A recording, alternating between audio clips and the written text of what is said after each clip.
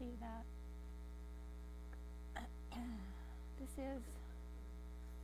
It is all for Jesus. And I'm so thankful. I'm so thankful to be here. I'm so thankful to be in your company. I'm so thankful for his presence in his house. I'm so thankful to be able to stand here. Because it's been a long time since I've actually taught in this class and actually stood without a stool. And there's no stool, so there you go. But I am very thankful. And Pastor did ask me to announce that Nancy Deshawn's father passed away this past week. And we want to be continuing in prayer for her mom, for her family throughout this time of grieving for Rick. And I understand the service is on Wednesday. I don't have any of the details in Abilene, but just continue to pray for her. Oh, thank you, Pastor. A little prop. And our hearts really go out towards her and her family and just the journey that they've been on with her dad. And I know that he's before the Lord. She told me the morning when they had said he only had a few hours to live, that he had said to her mom the night before that he just wanted to be with the elders at the throne. Yeah, so anyway, yeah, that's good. So I do want to acknowledge the fact, not just for us, but for the listeners, that the World Cup Finals is happening right now. I think it started at 9. And it is between Argentina and France. I don't think I need to tell you who I am rooting for, but I did bring this. I was going to wear it, but then I thought it's kind of warm in here. But I do have this from several years ago. No, this from France, and I know that you guys, some of you all may check your phones for the score from time to time throughout the morning. There will be a test at the end of this class. Just kidding. But I will tell you that the eyes of the Lord are running to and fro.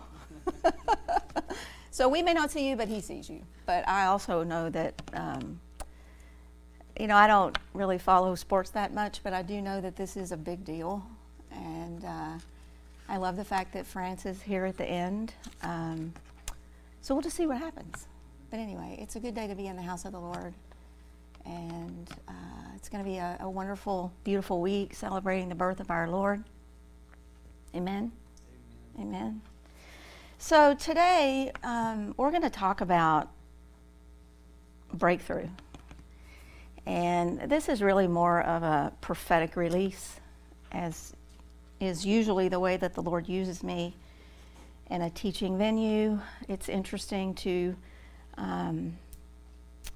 just to allow the gifts that God's given us to be activated and stirred in these kinds of things, because the Lord just began to speak to me about his prosperity on us as a ministry, as a people, a couple weeks ago. And I just began to pray in my spirit and interpret that I was praying for our prosperity. I was praying for, some of the things that are at play right now. For instance, what's happening in Brazil in the planning of this gathering this year, and the deliberations for what all is required in that. And I was just speaking prophetically into that it would be prosperous. And so that was coming out of my spirit. And so, you think about prosperity and you think about, usually people associate it with money. And that's really not where I was going with it, or where the Spirit was going with it. And so it wasn't until like midweek this week that I began to look in Scripture about what being prosperous really meant. And it's just so interesting how the prophetic spirit moves and about how the Lord reveals himself, because we're going to see through this study that it's very much a part of our seal walk. And I know that this study has been done before. I was going through it. I went through it just cold Um, I didn't go back and look at other studies that I'd done about it or books or anything. Initially, I just wanted to see what the Lord was saying fresh. And so I just began to study some of these scriptures and really lay claim to them and where we are, because I do want this to be a prophetic release for us going into this new year. That we would see breakthrough, we would see advancement, we would be prosperous. Because I say that because for all of us that have been in ministry, and myself included, God sends us out, and it costs money. He provides all that we need, but there's a lot of resources, not just spiritual resources, but there's financial resources. There's all kinds of resources that are involved in the working of this ministry. And so, to me, the financial part of it is at the bottom. I mean, I don't really think about it, and maybe that's just my own naivety, and I apologize for those of you that carry that burden. But I do know that I trust that the Lord always is going to provide for us, because we are walking along His plan. We are faithful in the Selah. We stand and trust in His promise. He is going to prosper us. But I know that there was a certain time or season, and I'll say post-COVID, perhaps maybe the last quarter of 2019, when we had back-to-back ministry trips, like October, November, December, and they weren't just in Tampa. I mean, they were Belgium, they were Brazil, we did like 4 full seminars in Brazil, like 2 weeks or something like that, and then came back, went to,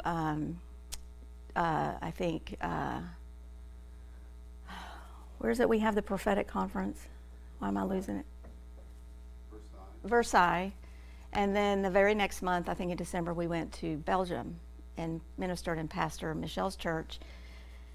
Anyway, it was a marathon, but all that requires, resources, spiritual resources, energy, all of those things.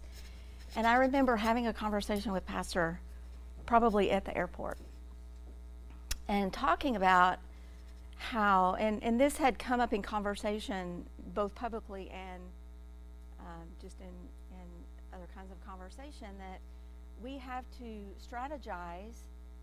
We need the Spirit. We need the Lord to go before us, and we need to be prosperous. We need to be effective. We need to really look at that and make sure that all that we're doing, because we had gone years and years doing a lot of the things over and over again, so it which was good, but it was just a point where we realized that we really have to be effective and efficient with not only the spiritual resources that God's given us, but all of it. So anyway, that's kind of a backstory. Anyway, so I've been praying about this. So I get into the Word, and this is where we are. Now, I know this is long, but it's not because there's a lot of passages, because there's some really long ones. But some of them we may skip through. There's a whole lot that I didn't include, which I may just touch on.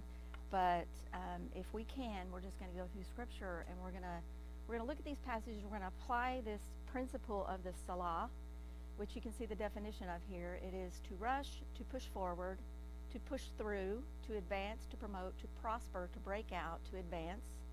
Said that twice, the double issuance. To make progress, to succeed. And it really means to satisfactorily accomplish whatever is intended of the Lord. Okay? That's what we want, right? We want to be successful in the midst of His plan. We want to be successful in in stewarding what He has called us to do and to be, and that's so important. And it's just so interesting how this word Salah, this breakthrough word, is it accompanies the Selah. So we know that we've been in this season where we've been recognizing, honoring afresh this principle of the Selah. That's okay. Scott has a word. Mm-hmm. Okay. Do you want to hold it up? I'll just put it here.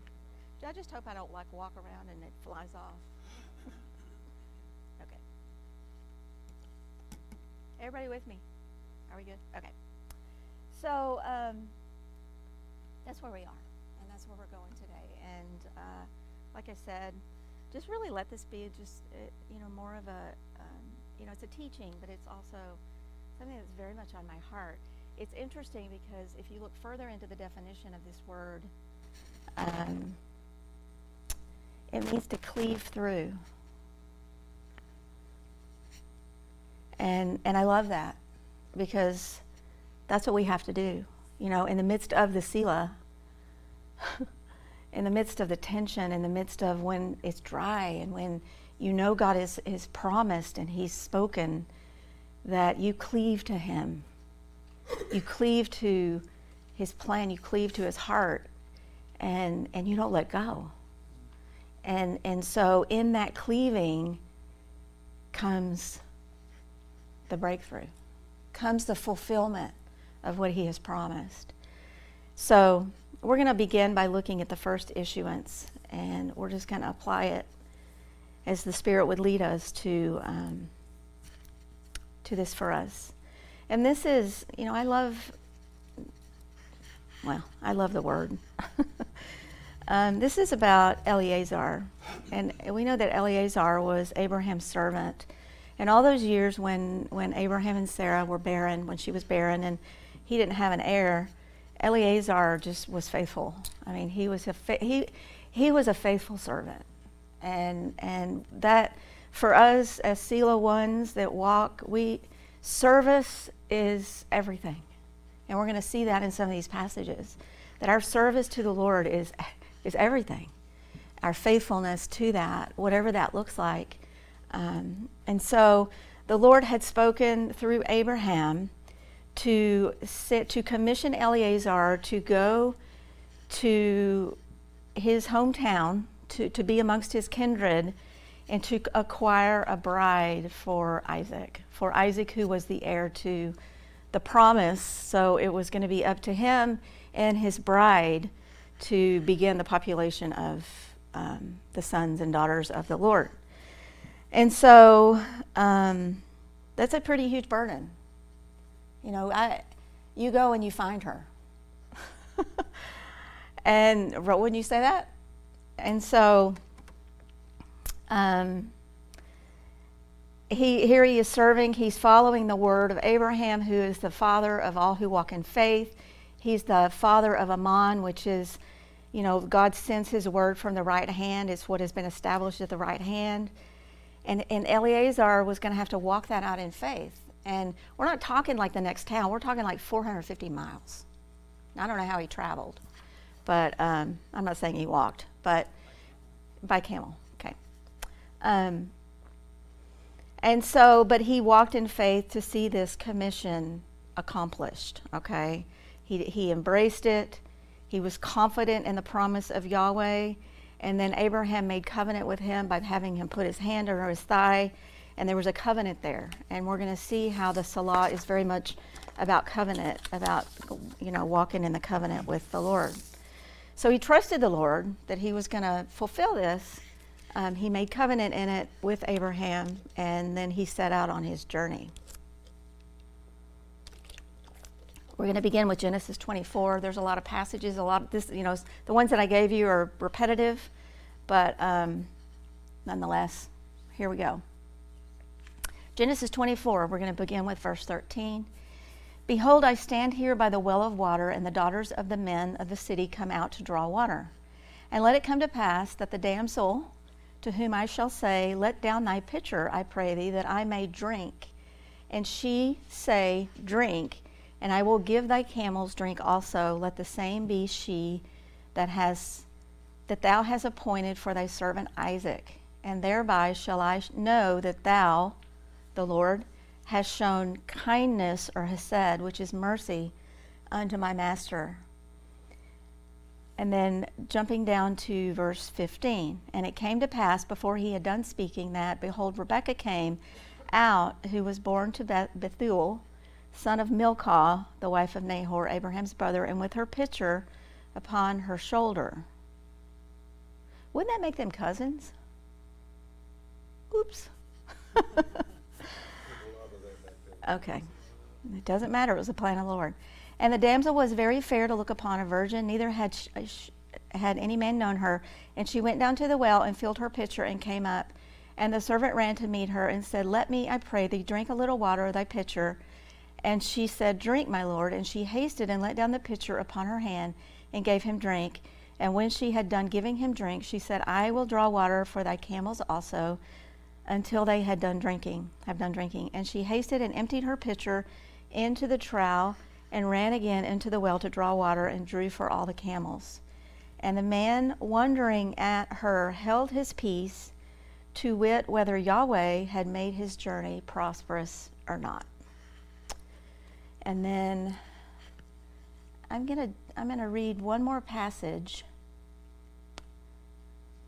if I may.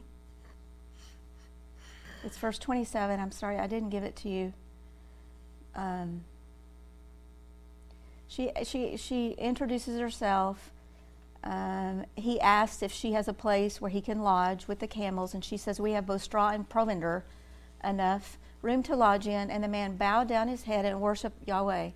And he said, Blessed be the Lord God of my master Abraham, who hath not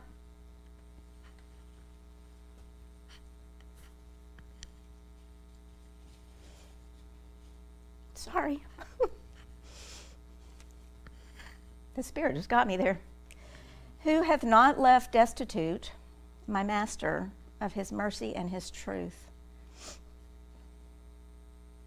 I being in the way, the Lord led me to the house of my master's brethren. And so, a couple things I want us to look at before we move on. First of all, I want us to recognize the fact about the water. Because when I think about this story, I think about what our commission is.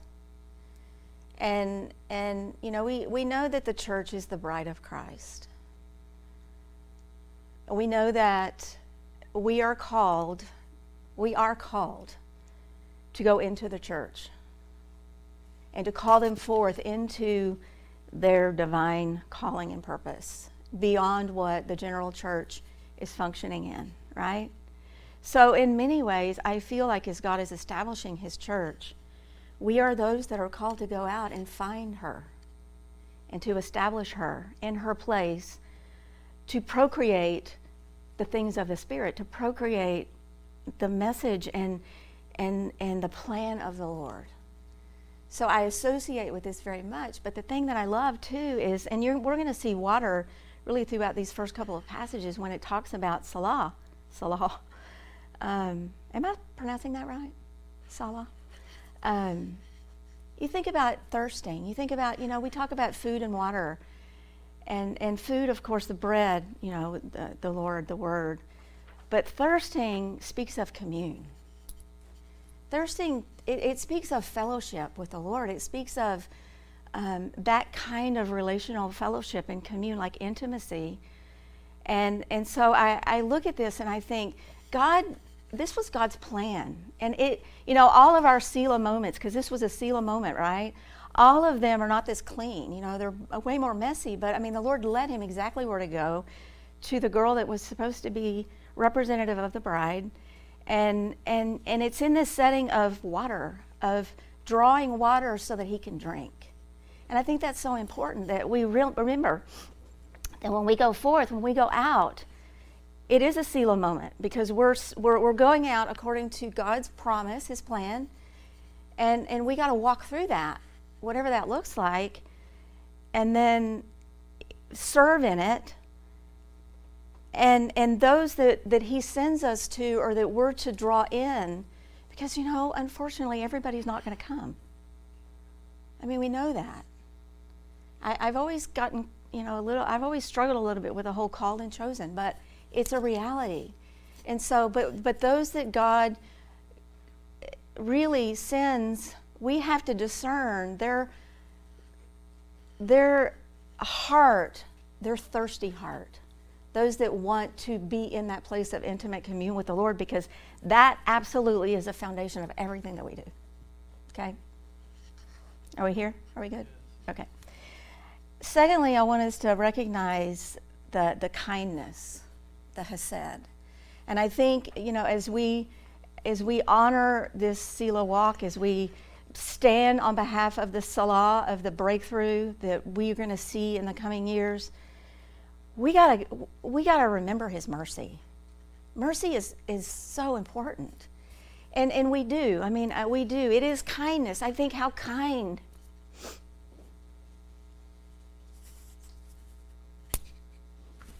He's so kind.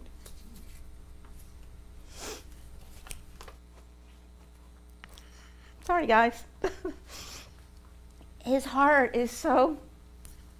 I really, to even understand just the kindness of the Lord and his mercy, and to understand what mercy really is.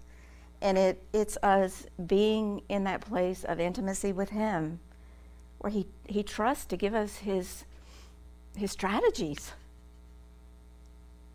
his plans, his directives, where he speaks to us in that place of that intimacy.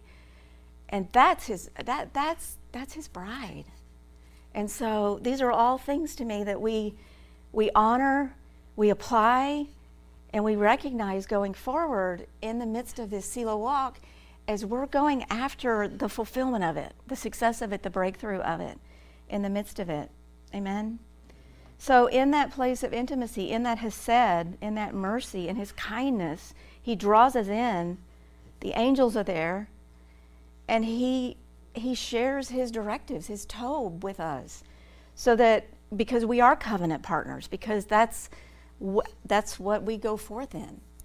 And that is our directives, and that is what Eleazar was commissioned by Abraham through Yahweh to go and accomplish this task, which was so crucial for the people. And so, anyway, I was reflecting, and I'm not going to get through all this, but that's okay. I was reflecting on the disciples with Jesus, and don't you find it interesting that I think the one time when the disciples asked Jesus, like literally asked him to teach them something, they learned all the way along the pathway, but when they actually said, "Teach us," what did they ask for? Prayer. Because they knew he would get away to the mountain to have commune with the Father and pray. They didn't ask, teach us how to do miracles.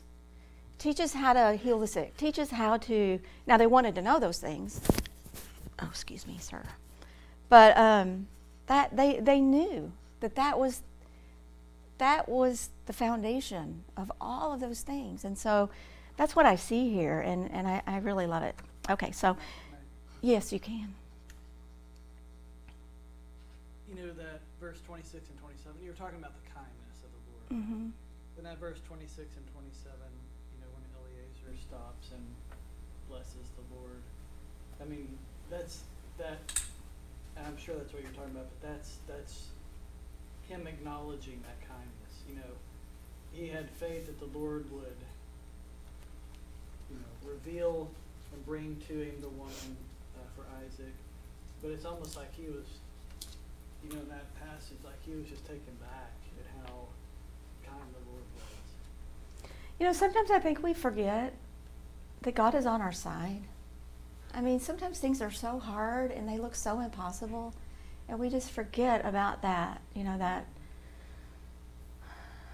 yeah. But even the kindness that's shown here when Rebecca, here's a beautiful woman coming, with her water pitcher, and there's a stranger. She doesn't know who he is. He's probably filthy dirty from all the travel, and she just acknowledges that he looks thirsty. It looks like he's been traveling a lot. But just the kindness that was in her to display, towards him. And, where did that kindness come from? That came from the Lord. Yeah. Yeah, even Laban, her brother, said, he made a comment and said, we're going to let her go because surely this is God's plan. I mean, there was no question that that was God's plan, that just step by step. So let's look at Genesis 24:37 through 40, and then 42 through 44. And my master made me swear, saying, thou shalt not take a wife for my son of the daughters of the Canaanites, in whose land I dwell, but thou shalt go unto my father's house and to my kindred, and take a wife unto my son. And he said unto my master, peradventure the woman will not follow me. And he said unto me, he's telling them this story, the Lord before whom I walk will send his angels with thee and prosper thy way. And that's something we need to remember too, is that God, I mean, he does send his angels with us. His angels are with us.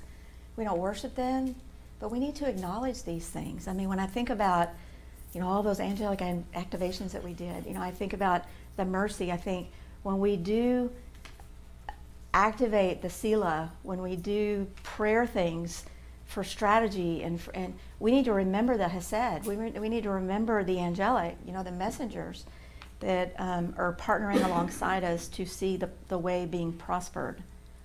And I came this day unto the well and said, O Lord, the God of my master Abraham, if now thou do prosper my way which I go, behold, I stand by the well of water, and it shall come to pass that when the virgin comes forth to draw water, I say to her, give me, I pray thee, a little water of thy pitcher to drink. And she says to me, both drink thou, and I will also draw the camels. The same as the woman to whom the Lord hath appointed out for my master's son. And then Genesis 24:48 through 49, and I bowed down my head and worshipped Yahweh and blessed him, the Lord God of my master Abraham, which has led me in the right way to take my master's brother's daughter, cousins, unto his son. And now if you will deal kindly, hesed, and truly with my master, tell me, and if not, tell me that I may turn to the right hand or to the left. And so here we not only have the hesed, but we also have the truth, the emet, which is the fulfillment of the right hand of the Lord. And then verse 52, and it came to pass that when Abraham's servant heard their words, he worshipped the Lord, bowing himself to the earth. Worship, that's another part of it. And then verse 56, and he said unto them, hinder me not, because they tried to get him to stay, to hang around for a while. And he said, hinder me not, seeing that the Lord has prospered my way. Send me away that I may go to my master. And so a couple things I just want to acknowledge here, and one is that it's all by God's providence. Everything, every part of it is by God's providence. And so what is our part? Our part is to be as Eleazar, to be faithful and obedient to carry out the assignment, no matter what it looks like. I mean, this guy, he trusted in the word of the Lord. He trusted in the promise. And he lived out the Selah, having no idea. The only thing he knew is he was supposed to travel those 450 miles and go to Abraham's to be with his kindred. And then once it was done, let me go. I got to go back.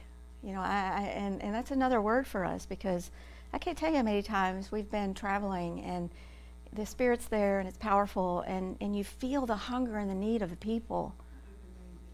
And you just want to pour, you just want to continuously pour, but you know that point when it's over. You know that point when it's time to come back. Because this is where we're planted. And so we have to remember that too. Because it's pretty easy to hang around and, dwell in the anointing. But these are just things that we need to remember as he sends us out. Amen? So that is the first issuance of this word. Anybody have any comments before I move on? Page 4 of 8. I had 20 pages, guys. Seriously, yesterday I just sat there and I just started paring it down, and I was, it's you have so many good pages, and there is a whole chapter in the Selah book about this, which I did read through yesterday, of course. You always want to do that because you always want to be in line with what God has shown us in the past.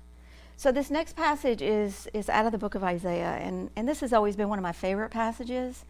But when we talk about Selah, when we talk about the Salah, the breakthrough, the fulfillment of that promise, God expresses his word, his promise, his purposes through his word. We know that. It is his word is everything. His word will never prove empty. It will always prosper into fulfillment, period. That is the ultimate promise for us. So we stay in the word, and we stay hearing the word, we stay in the prophetic word, we stay there. So Isaiah 58, verses 8 through 11. For my thoughts are not your thoughts, neither are your ways my ways, says the Lord. For as the heavens are higher than the earth, so are my ways higher than your ways, and my thoughts than your thoughts. Praise God for that. For as the rain comes down and the snow from heaven and returns not thither, but waters the earth and makes it bring forth and bud, that it may give seed to the sower and bread to the eater, so shall my word be that goes forth out of my mouth. It shall not return void, but it shall accomplish all that I please, and it shall prosper, it shall salah in the thing whereunto I sent it. I love this. I love, this is really true prosperity. It's, standing in partnership in the fulfillment of God's word and his plan through our lives as we hear him, as we obey him in his word, in his promise, is true prosperity. That is the true prosperity message, right? And you think of, I love like just the theme of water here again, because the foundation of all of it is just our relationship with him and that commune and that fellowship that we have with him. But you think about how the rain, the moisture comes from heaven, it waters the earth, we see it fall, we rejoice in it, right? But then it goes into the ground and we don't see it anymore. The ground may be wet, but we don't really see what's happening, what's being cultivated under the ground. That's where the Selah, that's where the tension is happening, because it's watering the seed to bring forth the Salah, the breakthrough, the fulfillment of that. And God, this is just so poetic. I love Isaiah. It's just so prophetic, but that's how his word comes forth. That's how the breakthrough comes. So often we're not seeing what's going on underneath, even inside of us. We're not seeing that. But he's watering that seed. And the earth is thirsty, right? I mean, we saw that this summer when it was 1,000 degrees outside, right? And the rain from heaven satisfies the earth so that the seed can bring forth the fruit, and it's all based on just relationship and commune. And no water, no fruit. That's right, exactly. That's exactly right. And there's such power in our waiting. And this is nothing new. This is just our reality, our spiritual reality, and I love it. So let's look at the first Psalm, if we might. Oh, my ear just stopped up. Of course, we know this psalm was penned by David, and it really shows him as a man of Salah. He's also a man of Selah. We see that throughout the Psalms. But he was just in this continual pursuit of not only relationship and fellowship with the Father, but also in warfare. And that was just his life. We think about David and the way that he walked, knowing that God had prepared him a table in the presence of his enemies. And that's the same for us. And yet he understood the principle of Selah even in the midst of that. That is a Selah to which God brings promise. So let's look at this very first psalm. We're going to read verses 1 through 3. Blessed is the man that walks not in the counsel of the ungodly, but stands in the way of sinners. Oh, I said that all wrong. Let me say that again. Don't do that. Blessed is the man that walks not in the counsel of the ungodly, nor standeth in the way of sinners, nor sitteth in the seat of the scornful. But his delight is in the law of the Lord, and in his law does he meditate day and night. And he shall be like a tree planted by the rivers of water, that brings forth his fruit in his season. His leaf also shall not wither, and whatever he does shall prosper. And so here again we have water and just that representative fellowship that we have with the Lord, which is foundation for all things. David uses this in this first psalm. And, we already said this, but even in the midst of drought, a hardy tree is going to drink from that river of life. And that tree is going to bring forth fruit in the timing, in the season of fruitfulness, of production in God's perfect timing. And it's the same with us. It's not going to wither in the midst of challenge. I mean, I watched in my yard, in my garden, last summer when it was so hot and so dry, I prayed that my trees and everything did not die. But there's a way, and it's beautiful, and it's very poetic for us, but it also speaks of our life, our existence, our dependence on really the streams of the mercy of God. And for us to stay in that place in his plan and his way, and know that we will drink and we will be satisfied, and we will prosper in all that he has for us. Amen. Amen. So now we're going to look at a couple of fellows in the Bible. We're going to start with Joseph. We're not going to stay too long here, but you really can't talk about Salah or prosperity without talking about Joseph or the Selah, because we know his whole life was like a Selah. He was very prosperous. The Lord's favor was upon him from his childhood. He was his father's favorite. He had the coat of many colors. But at the same time, his life was a life of misfortune, of injustice, of you name it, it happened to him. But I mean, Joseph even dreamed prosperously. When he had his dreams, he was prosperous in his dreams. And it was just a gift that God had given to him. So let's read Genesis 39, beginning with verse 1. Joseph was also a servant. I mean, goodness. In the midst of prison, in the midst of all kinds of calamity. And Joseph was brought down to Egypt because we know his kids, his brothers had sold him. So he was brought to Egypt, to Potiphar, into the hands of Potiphar.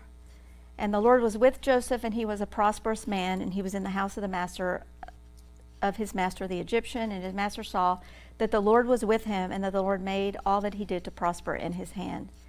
And Joseph found grace in his sight, and he served him. And he made him overseer over his house and all that he put to his hand. And it came to pass from the time that he had made him overseer in his house and over all that he had, that the Lord blessed the Egyptian house for Joseph's sake, and the blessing of the Lord was upon all that he had in the house and in the field.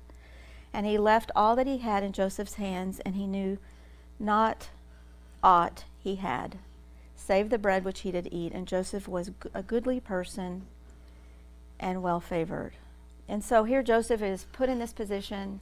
He's a servant, but he's still prospering because he's serving. And he's in the plan of the Lord. We know that. But then the Lord decided to test him through Potiphar's wife, and he proved faithful in that, yet he ended up in prison. And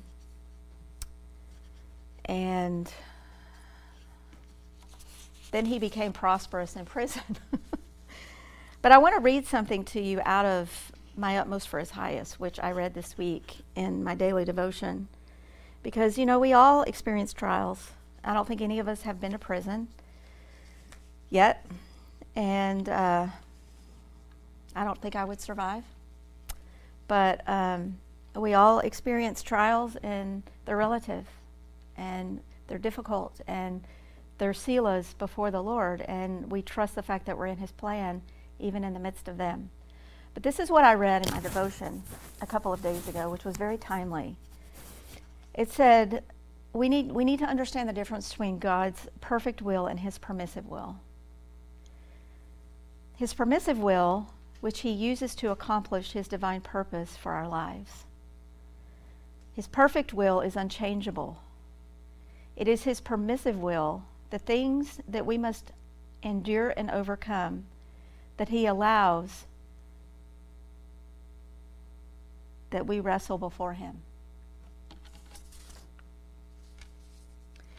It is our reaction to these things allowed by his permissive will that brings us to see his perfect will at work in our lives. Romans 8:28, all things work together for good to them that love him according to his plan. His permissive will is the testing he uses to reveal his true sons and daughters. And I just thought that was beautiful. He was talking about Jacob wrestling, and I've thought about that a lot because I know I've wrestled with the Lord before, and I probably have a limp. But I'm thankful for my limp because I've learned through my limp. But I don't want to wrestle. I want to wrestle before the Lord, with the Lord. I don't want to wrestle the Lord because I promise you he's going to win. So I hope this broken ankle is not a limp. Anyway. Are you fighting with God? No, I don't think so. But maybe I should pray about that.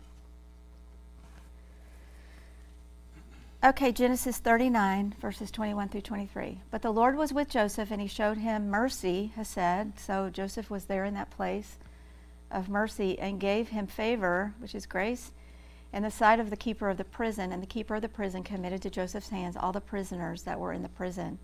And whatsoever they did there, he was the doer of it. The keeper of the prison looked not to anything that was under his hand, because the Lord was with him. And that which he did, the Lord made him to prosper. So clearly Joseph had just incredible favor on his life from the Lord. But he also had to walk through, his life really demonstrated the Selah. The promise of the Lord, the tension in the midst of it, you stay faithful. But one of the things that we learn from Joseph is he never gave up on God in the midst of it. And that's what I say to us. We can never give up on God in that Selah. We have to be faithful to serve in the midst of it, even when we want to say, ouch. He also never gave in to bitterness. No, he didn't. It would have been very confusing to have that dream. And I know, we don't know what God was saying to Joseph through those years. Did he encourage him in the dream that it was still coming to pass, or was that just something that Joseph had to carry? Or did Joseph say, well, I guess that's just not going to happen? I mean, how am I going to fulfill this dream when I'm in this prison? I mean, how many times we've been in a predicament when we think, well, there's no way this can happen under these circumstances. You know what I mean? So, Yeah. but two, he didn't know what the fulfillment of the dream was going to look like. I mean, he didn't know what it meant. He It's didn't the know it was same going to for be over us. Egypt. Yeah, I know, right? So, the whole story of Joseph, it just encapsulates everything that we have ever known in our own walk. It really does. It's amazing. And we'll continue to do so. Right. Yeah. None of us have had it as bad as Joseph. I mean, I know we said that about Jesus, but none of us, like you said, have been put in prison. None of our brothers have thrown us in a pit and wished we were dead. And were leaving us for dead. I mean, it's just kind of a... It's interesting, too, because you think about Joseph, and we were talking about this on radio. We were talking about the clothing, the cloth, the clothing, the garments, and I think about Joseph when I was reading through it yesterday, that those two instances dealt with his garment. The first one was his brothers took his robe and they put the blood of the goat so they could show the dad, look, a goat would have eaten him? A wild animal must have eaten him. And that was his code. And then he goes into Potiphar's house and he's governor over that. And then the wife, it's the thing about the garment too. She takes the garment in there. And I think there has to be something prophetic in that.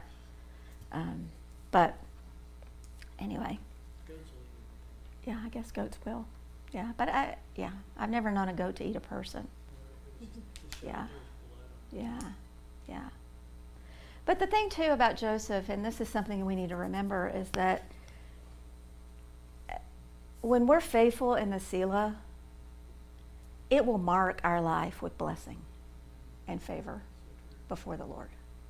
And that to me, I just recognizing that as we go forth, just it does something in me, because we want our life to be marked, right?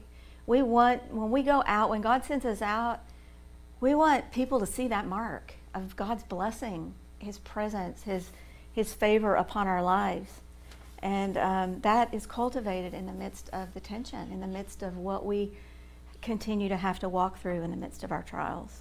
Well, the thing that's important to me is not that I look prosperous, it's that I know it's His plan that's being fulfilled. That's all I really need to know. It doesn't matter. But that's prosperity. It is, but it doesn't matter what it looks like to other people. No, but people in the Spirit are going to see that. Right. Yeah. But the other thing is that he was never without the favor of the Lord. So, these 6 years, and we haven't, we're not out there with $1 million stadiums and 400,000 people. I mean, we don't look like we're those people that are prosperous in the church, right? Mm-hmm. We just walk this very solitary, hidden life. But grace has just been, the favor of the Lord has been on us the whole time, even though we only know that because of relationship. It doesn't necessarily look like that outwardly, is all I'm really saying. I know that other saints get it. I think people see it because I think people see and they want what's on you. I really do. And not everybody's going to see it. No, that's what I'm saying. Yeah. And yes, there are those who Yeah. will, but it's not the church that really does. Yeah. It's not. I mean, yeah. I the mean, brethren. we can go in rags, and it doesn't matter. If His presence is clothing us, that's all that matters. Yeah. That's good. Okay, let's look quickly at Joshua. I have to pick and choose here, guys, because 8 pages.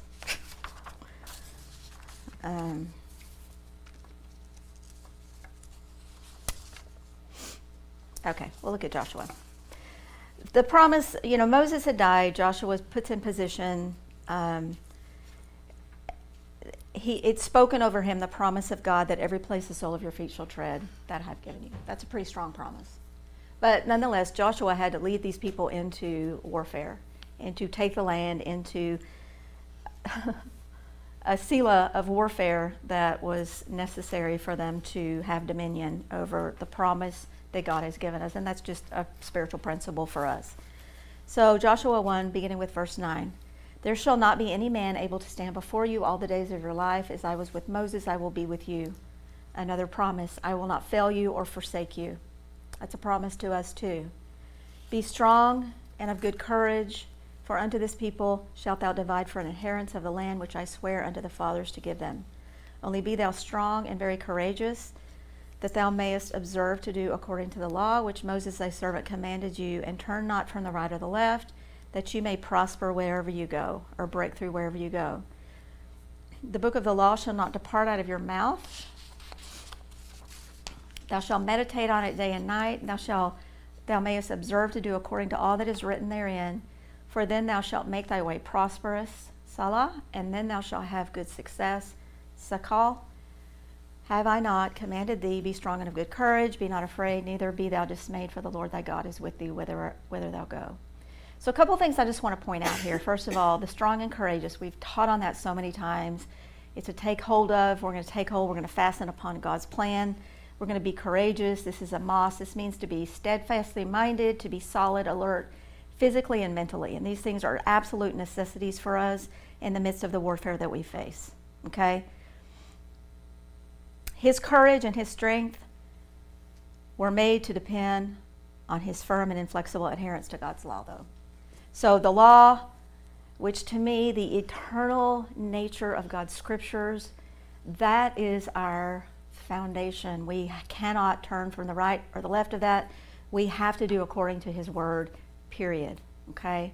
And for Joshua, I mean, that required great strength, because obeying God's word faithfully, I mean, he is like doing warfare with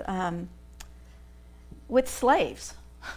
It's not like he has this elite military army, right? I mean, we don't even know.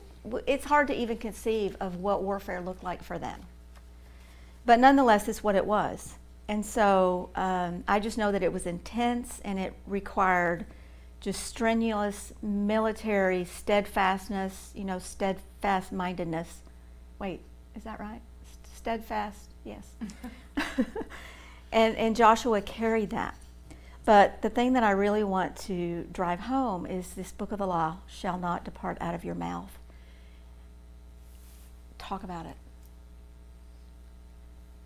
Meditate on it day and night. Think about it. And do everything within it. Obey it, its commands fully, and act by it. And this is just so important for us. We have got to be in the Word. We have to meditate. We have to not allow that to depart from our mouth. We need to talk about it to our children at our tables. You know, we had a couple come over this past week for dinner. They're friends of Olivia's, young couple. They're in ministry. His name's Jehoshaphat, and his wife is Michelle. And we had connected at some gathering. And anyway, so they come into our home. He's Hispanic. His father's from Cuba. She is full-blooded Brazilian from Rio. And we welcomed into our home. We sat at our table. We fed them a meal. We talked about the Lord the whole time. And it was, you know, just being in that setting to be able to share the heart of the Lord with young people that are pursuing Him. And it's so important. And so this is just something that we have to be steadfast with in the midst of the place where we are. We have to be doers of the word, not just hearers. I gave you James 1:22 through 25, but be ye doers of the word, not hearers only, deceiving your own selves. For if any be a hearer of the word and not a doer, he is like a man beholding his natural face in a glass. For he beholds himself and goes his way, straightway forgetting what manner of man he was. But whosoever looketh into the perfect law of liberty and continueth therein, he being not a forgetful hearer, but a doer of the work, the man shall be blessed in his deed. And I just think that's really beautiful. And so this is the way to make ourselves, or for the Lord to be prosperous through us in the midst of our warfare. Amen? Amen. Now, I didn't include these scriptures in your outline because I pared down, but I do want to acknowledge the fact that the Salah, it speaks of with Saul and with David, with Samson, how the Spirit of the Lord was Salah upon them. And that happened in several instances. With Saul, it was in the company of the prophets where he was to prophesy. Don't have time to go into that, but it was really important for his kingship that his heart was turned, his heart was changed into another man, and he was able to step into that gift of prophecy to die to himself so that he could fulfill the kingship that God had called him to. And then when David was anointed by Samuel, the Spirit of the Lord was salawed upon him, really for, I guess, the exploits that he was to do in his kingship. And then with Samson, when he was doing exploits, same thing, the Spirit came upon them. And so I really just want to speak forth prophetically that Spirit of the Lord would salah upon our leader, upon our intercession, upon the teaching, upon everything that we put our hand to do, that Spirit would rest upon that as we go forward into the day ahead. Amen? Amen. Solomon, we're not going to go there, but I do want to just say this. You know, I think Solomon's job was to build the temple. I mean, he was king, he was the beloved son, but he was to build the temple, to welcome the presence of the Lord, to host that presence, and that was done through that spirit of Salah. Okay. Unfortunately, then he decided to pursue the women and they're, yes. And so that was his demise. I do want to look at a couple of warfare strategies. Oh, there's so much good stuff here.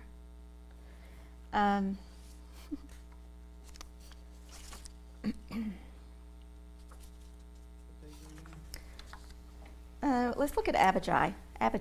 2 Chronicles 13, beginning with verse 4. Okay.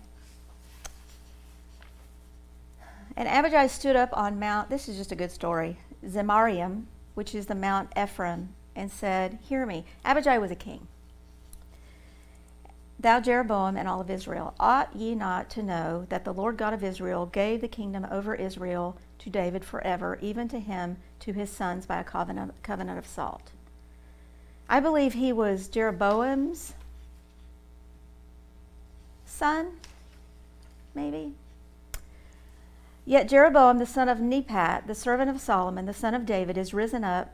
Oh, no, he was not. He was, I'm so sorry, guys. I should have. Rehoboam's son. Okay, so we're going to start back with verse 6. Yet Jeroboam, the son of Nebat, the servant of Solomon, the son of David, is risen up and has rebelled against the Lord.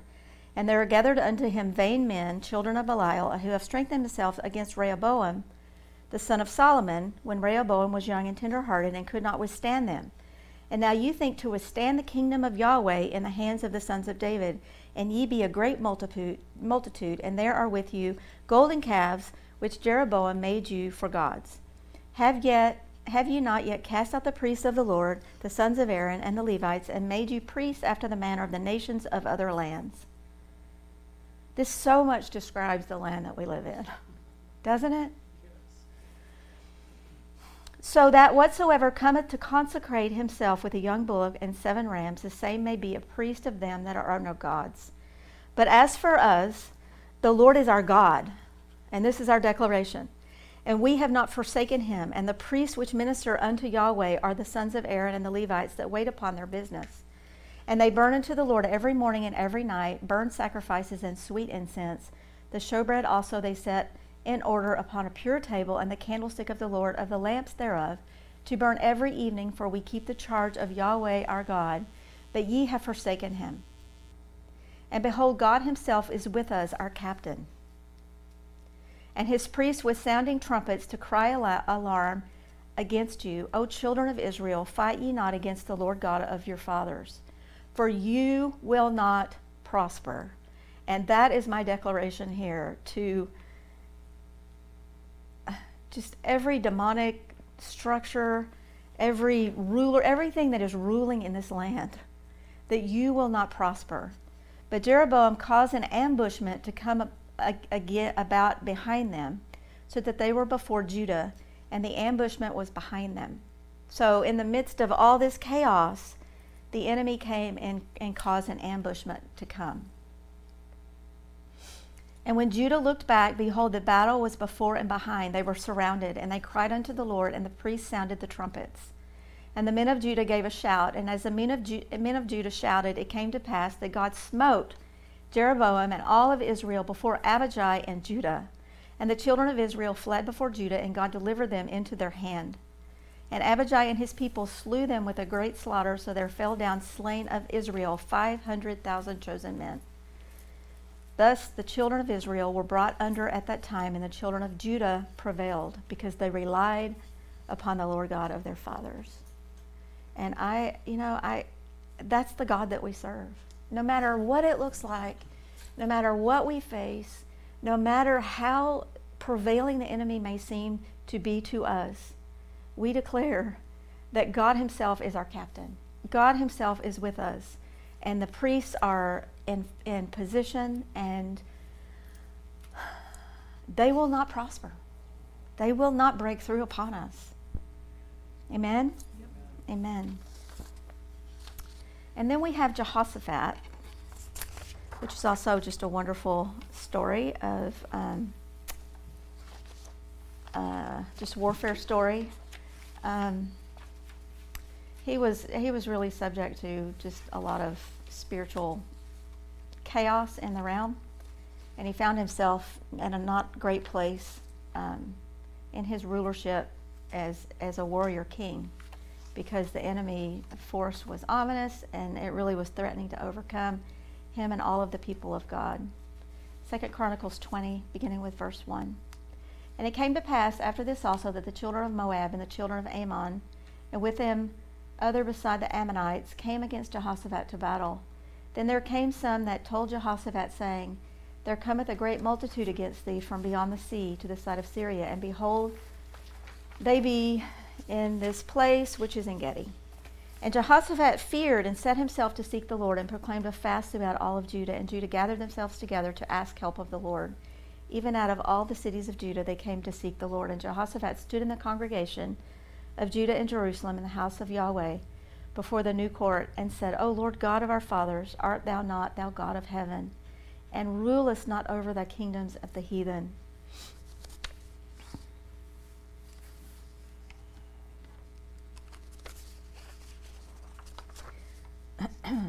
And in thine hand is there not power and might, so that none is able to withstand thee. That's the God we serve. Art not thou our God, who didst drive out the inhabitants of the land before thy people Israel, gave the seed of Abraham thy friend forever? And they dwell therein, and have built thee a sanctuary therein for thy name, saying, if when evil comes upon us, as the sword, judgment, and pestilence, or famine, we stand before this house and in thy presence, for thy name is in this house, and we cry unto thee in our afflictions, and then thou wilt hear and help. And now behold, the children of Ammon and Moab and Mount Seir, whom thou wouldest not let Israel invade, when they came out of the land of Egypt, but they turned from them and destroyed them not. Behold, I say, how they reward us to come to cast out thy possession, which thou hast given us to inherit. O God, wilt thou not judge them? For we have no might against this great company that cometh against us, neither know we what to do. And we are in a battle. I mean, we are absolutely in a spiritual battle on behalf of God's people and this land. And sometimes it feels that way. We don't know what to do. But what does he say? But our eyes are upon thee. We cannot look at that. We have to keep our eyes fixed on him.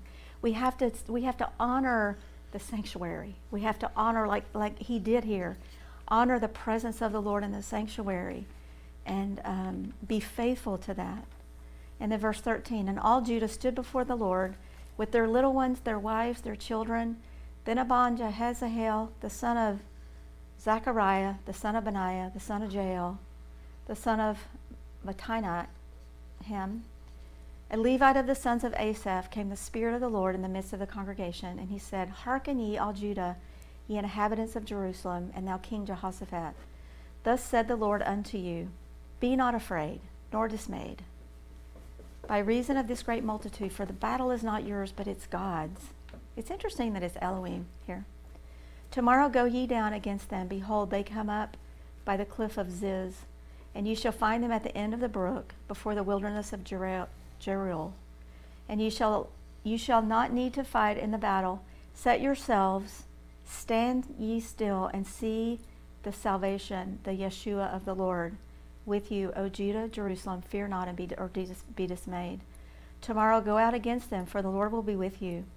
And Jehoshaphat bowed his head with his face to the ground, and all Judah and the inhabitants of Jerusalem fell before the Lord, worshiping the Lord. And the Levites of the children of the Kohathites and the children of the Korhites stood up to praise, to hallow the Lord, the God of Israel, with a loud voice on high. And they rose early in the morning and went forth into the wilderness of Tekoa. And as they went forth, Jehoshaphat stood and said, hear me, O Judah, ye inhabitants of Jerusalem. Believe Ammon in the Lord your God, and ye shall be established. Believe his prophets, and ye shall prosper. You shall Salah. And when he had consulted with the people, he appointed the singers unto the Lord, that they should praise the beauty of holiness as they went out before the army, and to say, praise the Lord, for his mercy endures forever. And when they began to sing and to praise, the Lord set ambushments against the children of Ammon, Moab, and Mount Seir, which were come against Judah, and they were smitten. I feel like I just read half the Bible. But, this is strategy for us. We set ourselves to seek Yahweh and his plan. We fast. We ask for help from his sanctuary. We remember his promise. We honor his sanctuary, that place of prayer and that place of help. We acknowledge his power and our absolute dependence on him, knowing that the battle is his, but what we have to do is stand and be positioned. We have to be in our positioning and fix our eyes on him, not fear. Don't look at the enemy, but just trust him and trust the word of the prophet.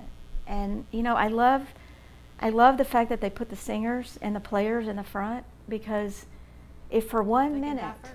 huh? So they can die first. No, so they could sing prophetically. Yeah. Oh, I know. We'll be cellmates, Stacy, for sure.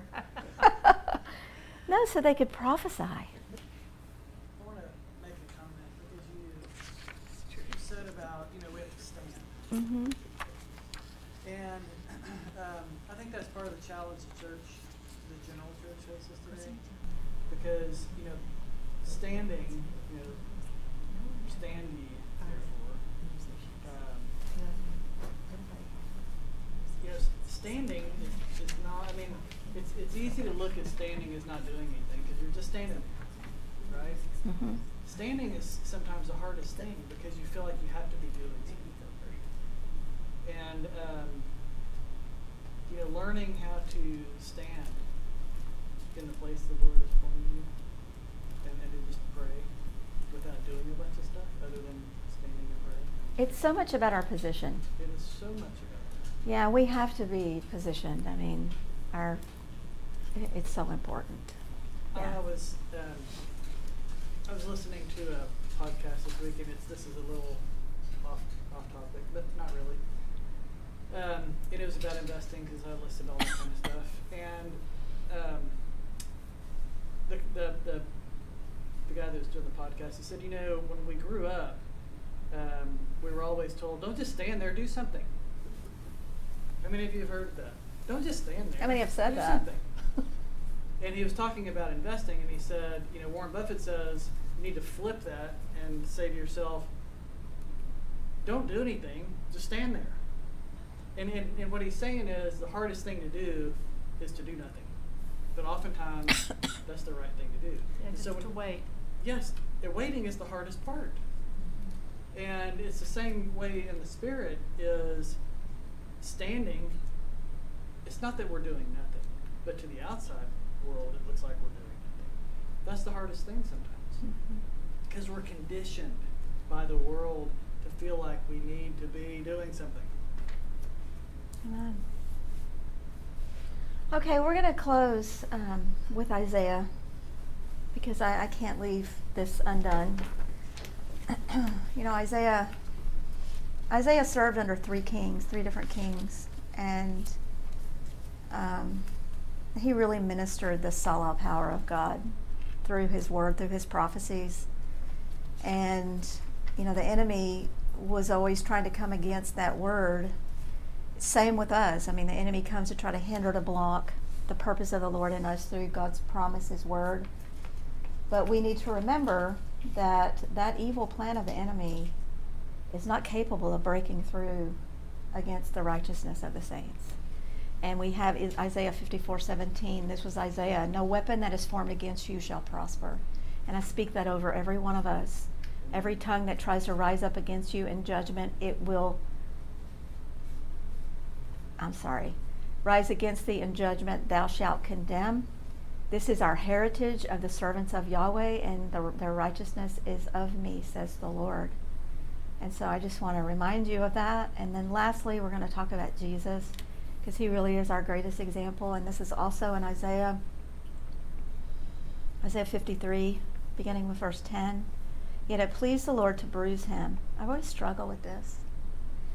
He hath put him to grief. When thou shalt make his soul an offering for sin, he shall see his seed, he shall prolong his days, and the pleasure of the Lord shall prosper in his hand. Jesus, he put himself in our stead. He took our sin, made himself subject to death, which really is the wages of sin, according to God's divine plan. And what God has designed in that measure of redemption, he shall possess, absolutely without a question. And Jesus led captivity captive, and when he did, he received gifts unto men that he might give us gifts. And so when we think about his suffering, we need to remember our transgressions and be thankful. How do you even express that? But one of the things I want to read out of Pastor's book in regards to this, that it says that the Lord shall prosper in his hand. Because, God desires no pleasure in the suffering of us, of his children. He just doesn't. He He doesn't. And he walks with us through it. And he's in our pain. He's in the midst of it as we endure the hardships and on behalf of the Selah of his righteousness, because we're partners with him in that. And that pleasure of the Lord is our reward and our inheritance. And it's funny because a couple months ago we were in the midst of prayer and I just kept feeling the pleasure of the Lord. And that's upon us because we are partnering in the Selah with him. But what I wanted to quote out of his book is about what does it mean to Salah in his hand. And it says the hand of God is always creating something from nothing, rectifying hopeless situations to their original intent of blessing and restoring whatever has gone off course in some way. To be in the hand of God is one thing, for we are continually being fashioned and formed by his goodness. To be a source of pleasure in the Salah of the hand of God is quite another. When we are a Salah pleasure in the Almighty hand, we are saying that we are in his plan for the complete fulfillment of what he desires. His plans are so far beyond ours, and they are wonderful in ways past our capacity of understanding. Whenever things seem empty, dry, or hopeless, these are indelible signs which tell us that we are in the hand of God. We must ever yearn to be his closest friend, willing to commit ourselves to whatever he requires, wherever his hand desires to do. Our heart must regularly volunteer to serve him in the midst of it, because that's what Jesus did and still does for us in eternity. And so that Selah is the way of divine restoration. And we need to, as the players and the singers, have a song in our heart always. Amen? Amen. So, that's it. Excellent work. Anybody have any comments before we conclude? That was really good. Thank you. It was very, very good.